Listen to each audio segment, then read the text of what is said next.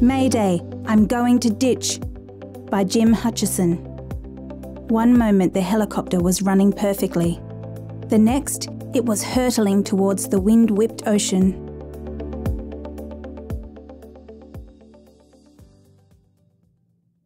From the passenger seat of the Bell 47 helicopter, Steve Francis gazed at whitecaps speckling the surface of Spencer Gulf 1,000 feet below. Hell of a place to go down, he thought, glad this 15-minute crossing was their only time over the vast crooked triangle of ocean, thrusting 300 kilometres into South Australia. Steve glanced across at pilot Don Urquhart. His 40-year-old friend's dark, handsome features were furrowed in concentration as he steered a southeasterly course over this 30-kilometre-wide stretch of the Gulf in a gusting 25-knot tailwind. No reason to worry, Steve told himself. Except for the high winds, they had enjoyed clear flying since leaving Ceduna, Don's hometown, at 8 a.m. on this Saturday, October 23, 1993, and the white, red and grey four-seater was running like a Swiss watch. Whyalla, their last refuelling stop at 1:30 p.m, had disappeared behind. Ahead lay Port Pirie, turning point for the 185-kilometre leg south to Parafield Airport in Adelaide, where Steve lived. When Don called Steve the week before to invite him on the trip to have the helicopter's faulty radio fixed and some spray painting done, the burly plumber arranged to take a Friday evening flight to Ceduna. Steve enjoyed flying with Don, and at the age of 39 was now learning to fly fixed-wing aircraft. The pair had met 6 years before when Steve dropped into Don's dental practice. Their friendship grew, and on hundreds of scuba dives together since, Steve had discovered in Don a friend he could count on. The helicopter was comfortably cruising at 1,000 feet when, without warning, it spun 180 degrees and the engine failed. Through his headset, Steve heard Don's shocked voice. "Damn it, Steve! We're going down, mate!" Steve gripped the armrests in alarm. "You're not serious?" he asked in disbelief. "We're going down," Don repeated. Fighting for control, Don flicked switches and held down the starter button, trying to restore power as he put the stricken machine into a steep glide. This isn't really happening, Steve thought. Grabbing his mobile phone, he hit the preset for his home number, hoping to call his wife, Jennifer. He cursed when he heard the ee-aw of an unprocessed call, then tried the Parafield Airport tower number. Again, he couldn't get through. Don's face was chalk white. "She's not responding," he said. "Get on the radio and send a mayday." Steve thumbed the microphone on the portable VHF backup. "Mayday! Chopper going down in the Gulf off Whyalla," he yelled. There was no response. They were so close to the sea now they could see spray whipping off huge waves. Just 30 seconds had elapsed since the engine died. "Mayday!" Steve yelled again into the mic. "Tighten your seatbelt," Don ordered. "I'm going to ditch." Steve braced himself. "We're going to hit hard." When the helicopter slammed sideways into the ocean, its plexiglass bubble exploded into pieces. Steve was stunned as the cockpit disintegrated around them.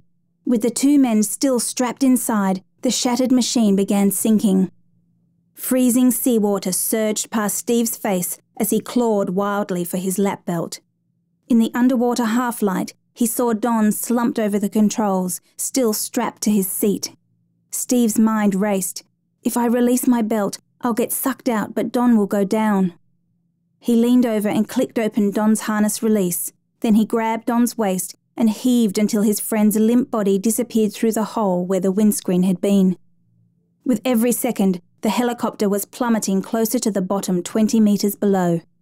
Lungs bursting, Steve tore his own belt catch open and kicked away from the wreck. He burst to the surface, gulping air. From the crest of a 1.5 metre wave, he spotted Don 6 metres away amid pieces of wreckage. Praying that Don was conscious, Steve swam towards his friend. A stab of fear struck him as he saw blood well from an ugly 10-centimetre gash on Don's forehead, fanning across his face. "Are you all right?" Steve yelled over the howling wind. Don nodded. "I've got half a lung full of seawater, but I'll be okay." Steve took stock. They could not have gone down in a worse place. The city of Whyalla, the closest land, was at least 10 kilometres away. They had had no time to grab anything to float on. Steve held little hope that their mayday calls had been heard.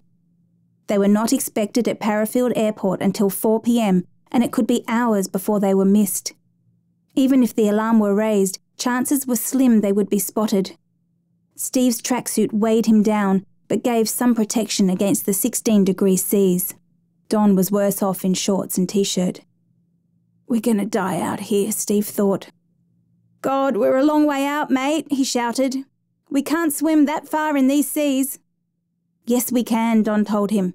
"Kick your shoes off and start swimming." Reassured by Don's tone, Steve began stroking into the swells towards Whyalla.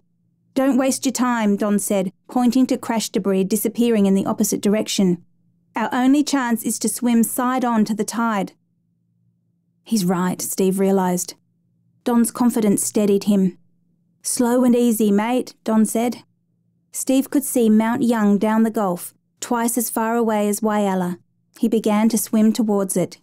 They tried to breaststroke, but breaking waves constantly battered their faces, gagging them with seawater. Fighting exhaustion, the men rolled over and swam on their backs. After a while, Steve kept looking over at Don, who was coughing regularly. "I hope he doesn't have an internal injury," Steve thought. Over the wind and waves, he heard Don praying, "God, please help us." At 1:35 p.m, Steve's 42-year-old wife, Jennifer, looked at her wall clock and paced uneasily around her Adelaide kitchen. Steve had promised to call in the early afternoon to let her know what time to pick them up at Parafield's Aircraft Service Centre. It's not like him not to phone, Jennifer thought. She could not shake a bad feeling about this trip. Steve and Don spotted a huge ore carrier moving slowly up the Gulf. Helplessly they watched as it sailed by less than 2 kilometres away. No point in waving, Steve thought, cursing their luck. Flipping onto his stomach, he peered ahead. To the northwest, Whyalla was getting smaller. "Just swim," he told himself. The men ploughed on for what seemed an eternity. Then Don began falling behind, coughing continuously. Repeatedly, Steve swam back to him. "You've got to keep moving, mate," he urged. At times, Steve held his friend by the hair to support him.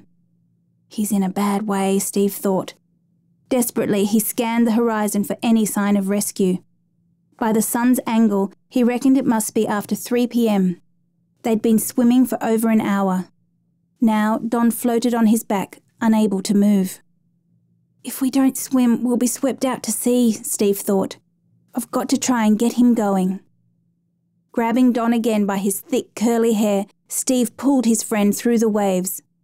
After a few minutes, Don said, "I'm all right now, mate." Steve released him, treading water nearby as Don struggled to swim on his back, kicking feebly. Soon, he could swim no more. Steve too was exhausted, reduced to feeble paddling. Only the strength in his upper body, gained from tugging pipe spanners and lugging hot water tanks all day, was saving him from drowning. Suddenly, Don's eyes widened in fright. "Help me!" he cried, disappearing beneath the waves. Arms thrashing, Steve raced to the spot and dived under. 1.5 meters down, he grasped Don's outstretched hand and clawed for the surface. With one hand gripping Don's hair, he struggled grimly to keep them both afloat. "Come on, Don, swim!" Steve panted. But his friend lay limp in his arms. They went under a second time. His lungs bursting, Steve had to let go. Then, taking a huge breath, he again dived after his friend. Grabbing Don's hair, Steve hauled him back up, the effort sending his leg muscles into agonising cramps. He pulled Don's face close and screamed, "For God's sake, swim!" But when he looked into his friend's face, he was horrified to see his eyes glazed in death. "No, Don," Steve wept. Chest heaving, he cradled Don's head for a moment, not wanting to give him up to the sea. "There's nothing I can do," Steve thought after a while. "Goodbye, mate," he sobbed, gently releasing him. Don's body sank beneath the waves. Never had Steve felt so utterly alone. Why not join Don and get it over with, he despaired, scanning the endless churning swells. He thought of Jennifer. At least his life insurance policy would pay off their mortgage. He tried to shake off the growing hopelessness. I can't give up on Jennifer. If I quit now, no one will know what happened to Don. I must keep going. The wind and waves rose higher, and in the maelstrom Steve became unsure of which way to swim. A flash of blind, unreasoning anger rose in him. He cursed into the wind. "Don, why did you leave me?" As he rose and fell on the wind-lashed sea, an eerie sensation crept over him and he sensed a presence. As clearly as if it were in the water next to him, he heard a voice say, "Slow and easy, mate." I must be going nuts, he thought. That sounded like Don. But when Steve struck out towards the ore carrier, which had anchored some kilometres behind him, he heard Don's voice again. "Not that way." Bewildered, he hesitated. His spirit is guiding me, Steve thought in astonishment, back paddling again towards land. Hour after hour, Steve swam on in an endless, frigid purgatory, but the shore seemed no nearer. As the sun angled low in the sky, his spirits faltered. Again Don's voice reassured him. "Keep the waves on your left. Don't give up." Mount Young was closer. Steve tried to take his mind off his cramped legs with an old trick his father taught him. On long driving trips, he kept his bladder painfully full to stop himself dozing off. Now Steve did the same, hoping this might also slow dehydration. Suddenly, his heart leapt. A low-flying aircraft was cannoning straight towards him, silhouetted against the sunset. "They're looking for me!" Steve whooped, waving frantically. But the plane flew heedlessly on. He had swum for about 4 hours, but land was still at least 5 kilometres away and the temperature was falling. Terror gripped him at the thought of spending the night alone in the churning water. Then he looked up and blinked in amazement. 3 pelicans appeared out of the gathering dusk and circled silently overhead. "That's Don and a couple of guardian angels looking out for me," Steve thought. Round and round, the great birds wheeled above him until darkness fell. Don won't let me give up, Steve thought. As he swam on, Don's voice returned. "You can do it, Steve. Slow and easy." By 4:30 p.m, Jennifer was frantic with worry. For the second time that afternoon, she phoned the aircraft service centre at Parafield. "Something's wrong," she told the operations manager. "Steve would have rung me if he was this late." "I'll check with air traffic control," the operations manager promised. Half an hour later, she rang Jennifer to say there was still no news. "Call me, Stephen," she begged. Her stomach knotted in fear. At 6 p.m, the telephone rang again. It was the operations manager. "They're missing," she said. "The Rescue Coordination Centre in Melbourne is now involved." Jennifer slowly sat down. "Oh no," she sobbed. Just after dark, the wind died. Steve flipped over on his stomach in the calmer sea and breaststroked towards a string of light smudging the horizon.